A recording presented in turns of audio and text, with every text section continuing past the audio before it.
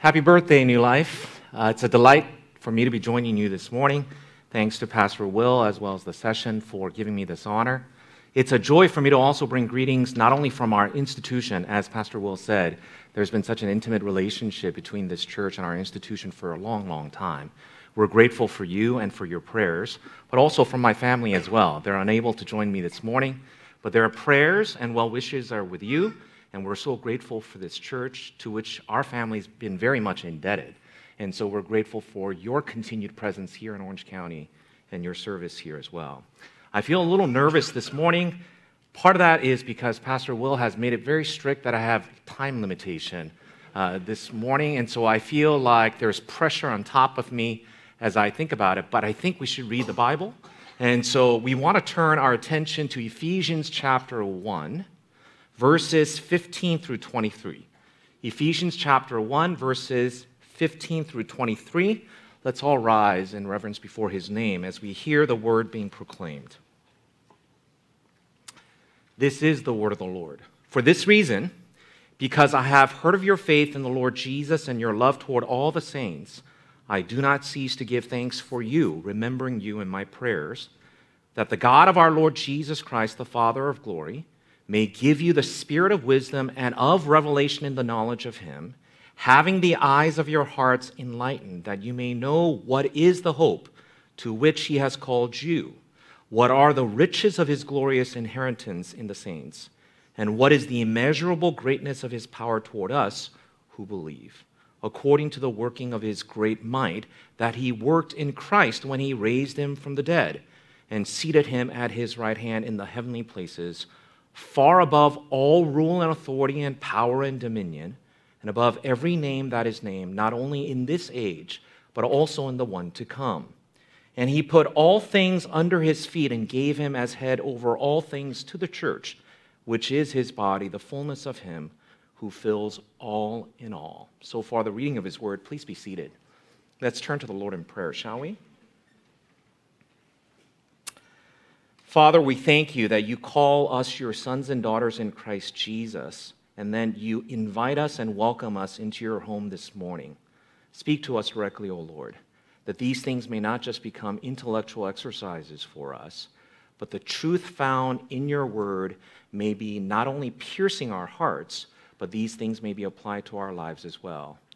We pray for those who are inquiring, those who do not know you personally and intimately, and we ask that the Spirit will work in their hearts for them to come to a knowledge of who you are, that they may taste the goodness of the Lord that you promised to us. For we pray these things in the matchless name of your Son, Jesus Christ our Lord. Amen.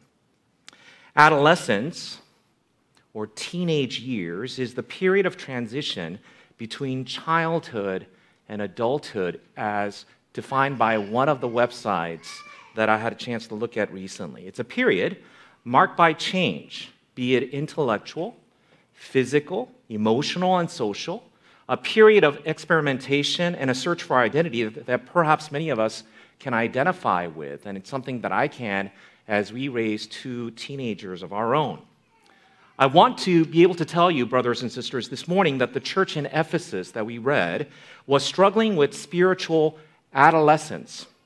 They have experienced the grace of God in Christ, but do not yet fully understand what it means to live in this new reality.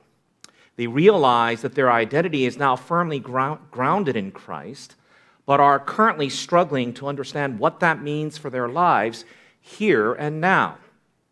They recognize that love transcends all ethnic boundaries, even between Jews and Gentiles, as many struggled in the first century, but at times allow their ingrown habits and animosities to dominate.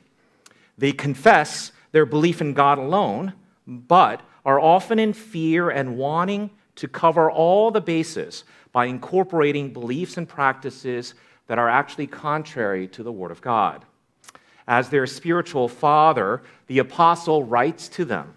He writes to encourage maturity, growing in strength and resolve and stability and understanding. And we, as listeners in the 21st century, get to actually hear what he has to say. In many ways, I myself, and perhaps many of you, and as church, there's a bit of adolescence in all of us. And as we get to listen in, we get to hear our spiritual father, in this case, Apostle Paul, speak to us about the growth that we ought to see in ourselves under three headings: thankful, prayerful, powerful. Thankful, prayerful, and powerful. Paul is a proud father as he begins by saying, I do not cease to give thanks for you. And I think many of us can also echo the same words when we say, we give thanks for you all here at New Life and the faithfulness that you have exhibited. Here, you can ask the question, why is he so thankful? There are two particulars that he points to when he begins by saying, for this reason, which is actually a pointer back to verses 3 through 14. And here, what we are summarizing there is what God has done. Paul is thankful because of what God has done. He spoke of God's magnificent plan of rescue in the Son, Jesus Christ, now revealed and received by Paul and the fellow believers found in the church in Ephesus. I love the action verbs that are found in the previous paragraph, where you see God as the primary actor to all the things that take place. When he says, he blessed us, verse 3. He chose us, verse 4. He predestined us, verse 5. He blessed us in the beloved, verse 6. He lavished upon us, verse 8. We were sealed by him. He's the central character. He's the central actor. He is the one who bestows upon us all the blessings. You recognize in Ephesians chapter 2, where it reminds us that Ephesians, like many of us, were once dead in the trespasses and sins, subject to the prince of the power of the air, living in passions of our flesh, and therefore children of wrath apart from Christ Jesus. But because of God now in Christ Jesus, they were chosen in Christ, adopted as children of God, verse 5, being loved by God, blessed by Christ, and sealed by the Holy Spirit. That's what it summarizes for us. He's thankful because of what God has done among us and among the people in Ephesus. But he's thankful not only for what God has done in the past, for what God is now doing. Here, Paul is delighted to hear that the Spirit is at work among them. We see this in verses 15 and 16 when he says, for this reason, because I have heard of your faith in the Lord Jesus and your love toward all the saints. Paul is thankful because their new life in Christ is producing in them the newness of life. There's change among them. In particular, he refers to the familiar virtues as he talks about faith and love. Not only are the Christians in Ephesus believing in Christ Jesus as the proper object of their faith, but more importantly, they are living faithfully in Christ Jesus. They exhibit what it means to live faithfully, where their lives and actions show their new identity in Christ Jesus, our Lord. But it's not only their faith, but their love. On display was their love for one another. And in this, Paul is probably referring especially in terms of the ethnic divisions that they had in the church and how they are able to love one another. But more generally, Paul is thankful for the practical expression of care and concern of believers toward all of God's people. Here, as a spiritual father, Paul is very proud and thankful. Thankful for what God has done among them, the believers, and what God is currently doing among them as well. I'm not Paul, but may I add my own thanks to you all. As I mentioned earlier, for our family, we feel indebted to this church for growing us, protecting us, loving us, caring for us for many years while we served here and even as we're apart. But I don't think that's a testimony of just one individual or one family. In the last 4 years, especially through the global pandemic, many have been cared for. Many have been loved by the church. Many continue to grow in their faith as a result of the faithful proclamation of the word and love and care for one another. And so here, as we celebrate our 4-year anniversary, here the Apostle Paul say, good and well done, my faithful friends, because the Lord has been good to you, and he continues to bless the church as you serve him well. So he is indeed thankful, and he wants to be able to convey the thankfulness of the Lord in this way, but Paul remains prayerful. What Paul hoped for and desired most for his spiritual children was growth. maturity, that the fullness that he hoped and prays for, that they all will reflect the glorious image of their Son, Jesus Christ our Lord. And he knows that they are, however, prone to wander, as that hymn says, and prone to leave the God that they love. It's not the lack of love, Come Thou Fount says, but it's even in the midst of love, sometimes you and I struggle in our faith. So Paul turns to the only one who can help, the only one upon whom he can place his trust. We, after all, are not only saved by grace, but we all are sustained by grace. And he turns to the Lord, the Father in heaven, for the prayers necessary as he talks about the maturity of the faith. And perhaps many of us, as we continue in our labors as well as our lives, these may become focal point of our prayers as well, because we have to ask, what does he pray for? What are the topics of Paul's prayers for the church in Ephesus? And perhaps in turn in the 21st century, what are the prayers that we ought to have for ourselves as New Life, Pres in Orange County here? Well, there are three things. Three quick prayers for us to reflect upon in verse 18, where one, the prayer is that you may know what is the hope to which he has called you. The first point is hope. This completes the triad of virtues that we saw earlier: faith, love, now hope. He spoke of the faith and love that the Ephesians have. Now he prays that they may more fully grasp what it means to have hope. The hope prayed for is not wishful thinking or often changing desire in our hearts, but the confident hope of being manifested with Christ in glory. It's the hope that looks futureward, that looks to the last day when Christ, who is your life, appears, Paul says elsewhere in Colossians, then you also will appear with him in glory. And what Paul prays for the church is that this hope be theirs. And for us, that this hope become yours as well. For Ephesians, who had no hope without Christ. In fact, this is exactly what Paul says in chapter 2, verse 12. Remember that you were at that time separated from Christ, having no hope and without God in this world, is what Paul said. The hope that Christ provides may have been difficult to comprehend, or for them even to accept. But friends, the promise of God is that one day we will stand with Christ in the final resurrection. I know this sounds far, far off for those of us who are on the younger end of things, that one day we will be clothed in his glory.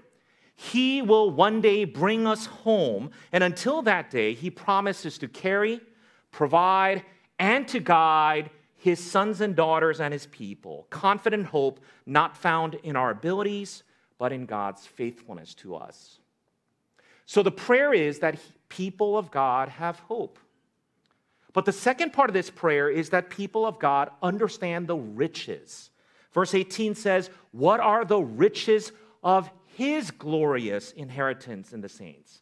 Now, friends, it's possible to make the argument that the inheritance here is what God is saying about what we will receive from him. And certainly, Scripture elsewhere reminds us that there is much inheritance. In fact, we are co-heirs with Christ, and much will be given to his people. However, the text speaks of his inheritance. That is, inheritance that belongs to God. It is preferable for us to understand this as the portion which belongs to God, namely, his own people. Now, let me explain what this means by bringing another translation here in the New Living Translation where it says, I pray that your hearts will be flooded with light so that you can understand the confident hope he has given to those he called, his holy people who are his rich and glorious inheritance. His holy people who are his rich and glorious inheritance. In other words, God has made you and me in Christ Jesus his own. You are his, and you belong to him. Oftentimes, people of God forget that they belong to God, the Father in heaven. And here Paul is reminding them, you all belong to him. We are his treasured possession. Thus, Paul prays that his readers might appreciate and experience the extraordinary value which God places on them simply because of Jesus Christ. He sees you as Jesus sees you. This is where Isaiah 43 declares, "But now thus says the Lord, He who created you, O Jacob, He who formed you, O Israel, fear not, for I have redeemed you," the Lord declares. "I have called you all by name. You are mine." You are mine, declares the Lord. Heidelberg Catechism, when you rewind all the way back in the confessions that you read today, the first question asked that I'm sure you remember is this: what is your only comfort in life and in death? That I am not my own, the confession declares, but belong body and soul, life and in death, to my faithful Savior, Jesus Christ. I am not my own, but belong body and soul, life and in death, to my faithful Savior, Jesus Christ. Here the Lord declares that you are mine in the Son. There's nothing that can change it. We are His treasured possession, Paul says, and you ought to remember that. Not only the hope that we have in the future, but that you are declared His. But He's not done yet. Here He said there's a prayer that He wants to lift up for these Christians. And the topic that He lifts up is simply this in verse 19 and 20 of power. That the Christians understand the power. What is the immeasurable greatness of His power toward us who believe? What is the immeasurable greatness of His power toward us? The focus is the amazing power of God at work among His people. The power of God is made emphatic by the beginning with a common word for power. You've heard this word before. In the original, the word is simply dunamis. But He adds 3 more words for power. Our translations cannot actually get this going when there are 3 synonyms here. What is translated as the working of His great might, more woodenly is translated the working of the strength of His might. Here, there are 4 concentrated words in one sentence. You know why? It's because He wants to make this an emphasis. There is no underlining, there is no highlighting, there is no block lettering here in the first century. Simply, He wants to say, you need to understand something, and the way I'm going to emphasize it is by repeating synonymous words 4 times in one sentence. Power, power, power, power, He says. Paul has piled up similar words because he wants to convince his readers that God's power working on behalf of the believers is incomparable and fully able to meet all their needs. This is the prayer that he has for his saints in Ephesus. Hope in Christ Jesus, because He will bring you home. Riches, because you are His and you belong to Him. And the power of God that is powerful enough, immeasurable, and incomprehensible to one day care for you and to bring you home. It's intriguing here that Paul, having talked about how thankful he is and how prayerful he is for his people, he decides this is insufficient.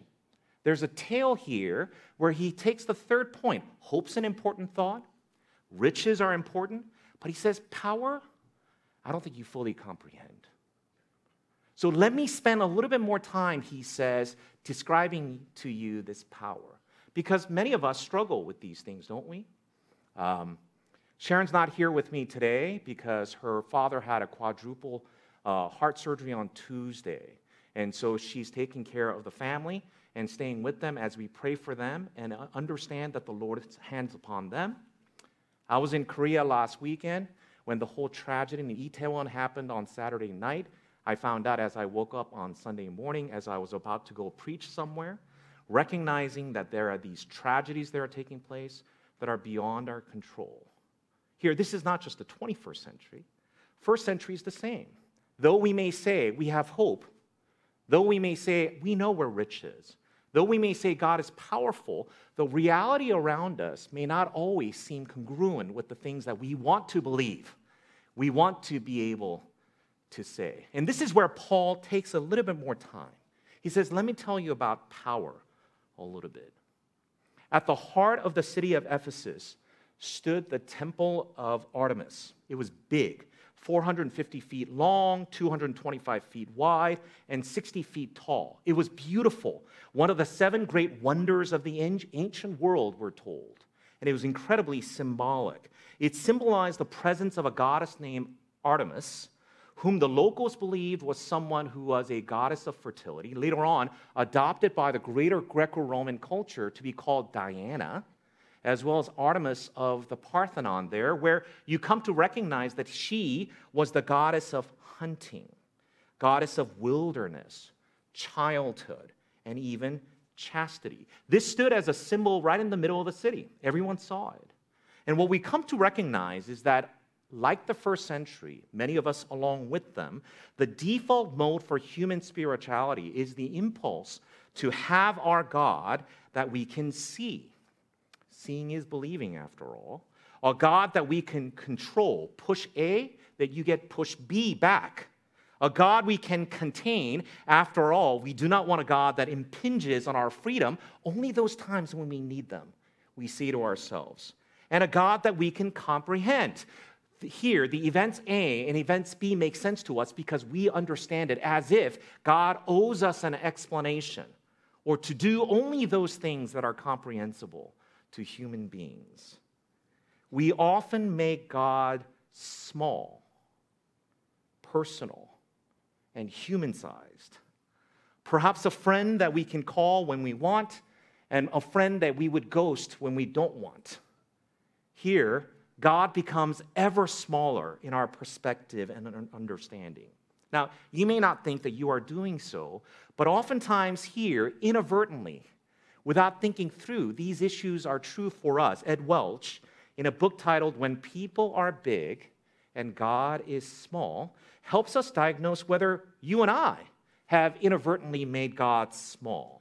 And he uses the element of fearing man to that end when he says, when God and spirituality are reduced to our standards or our feelings, God will never be to us the awesome Holy One of Israel. With God reduced in our eyes, a fear of people will thrive. He further goes on to say, we are more concerned about looking stupid, a fear of people, than we are about acting sinfully, a rightful fear of God.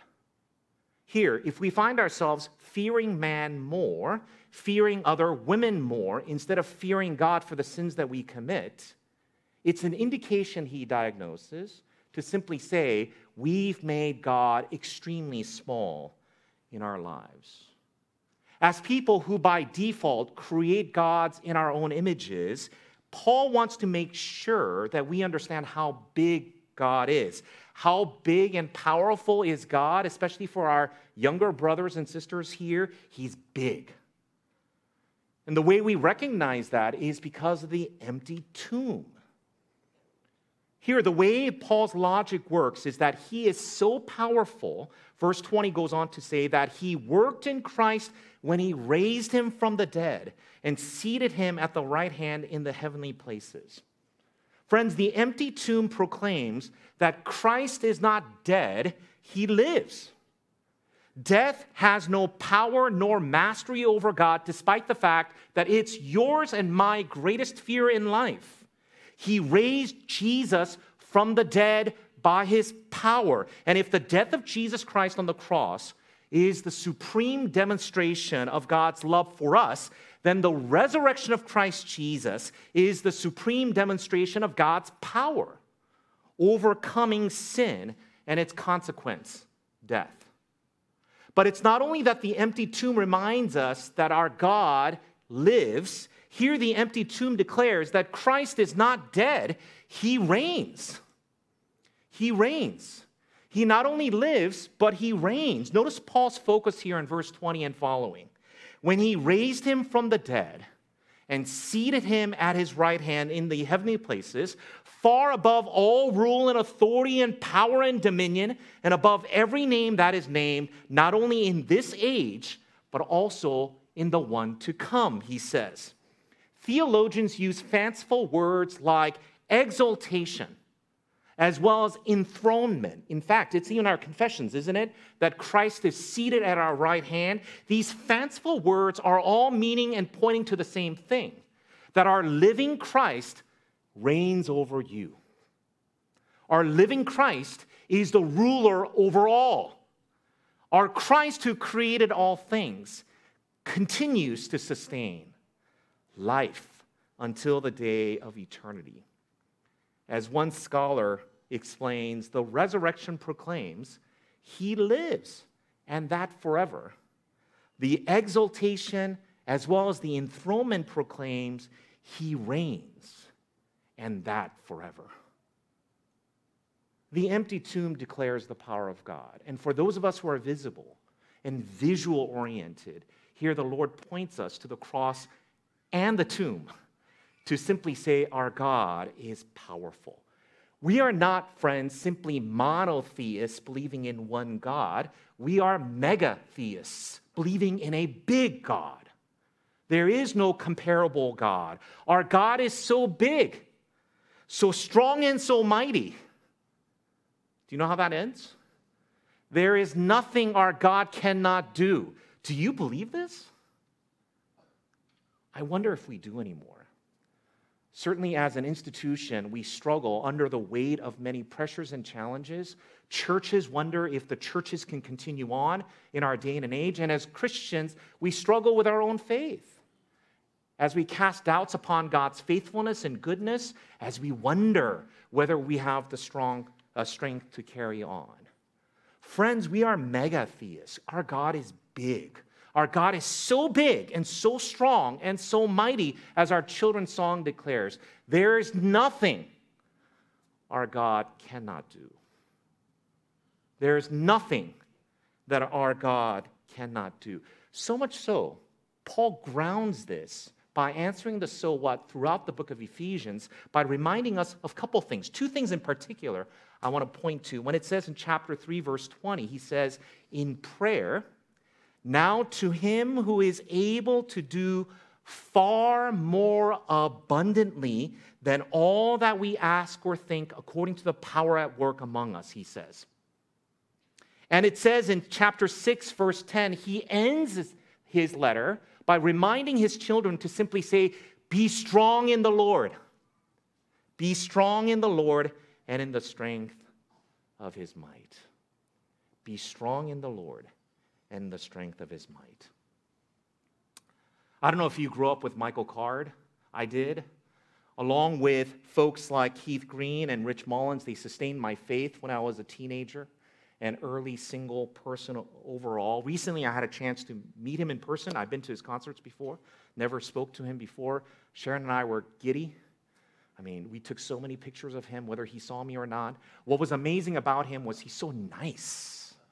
I wasn't expecting that. He's incredibly nice. Despite his fame, despite all the accomplishments, he was incredibly nice. And that night, he actually sang a song, which I think fits the way our attitude and faith ought to be. To hear with my heart, to see with my soul, to be guided by a hand I cannot hold, to trust in a way that I cannot see, that's what faith must be. There are parents here who could probably sing this section. If I were to sing it, I wouldn't bore you or to actually torture you that way. But you know what I mean, right? A faith that cannot be seen. Friends, as a fellow journeyman in this pilgrim, we are so grateful for New Life Pres here.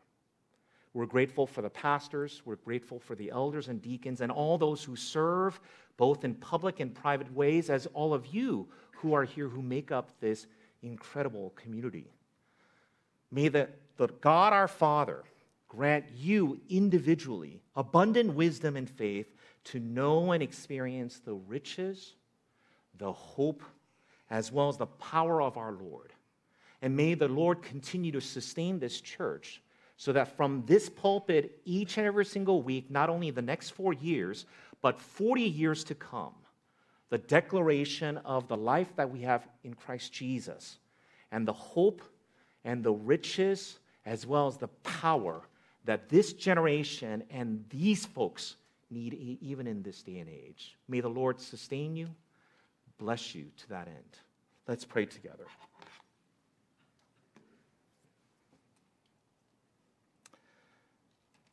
Father, we thank you so much for this time, for us to gather as your sons and daughters, to hear your word being read out loud and declared.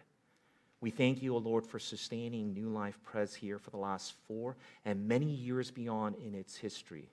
We're grateful for everything that happened, both small and big, both difficult and easy, because you have ordained them all.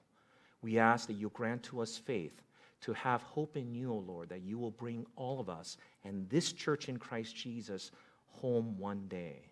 Remind us of how precious we are to you, the richest inheritance that belong to you. Teach us, O Lord, to know that power is at work among us, that we may lean upon you, depend on you, trust in you always, no matter the circumstances and challenges. For we pray these things in the powerful name of your Son, Jesus Christ our Lord. Amen.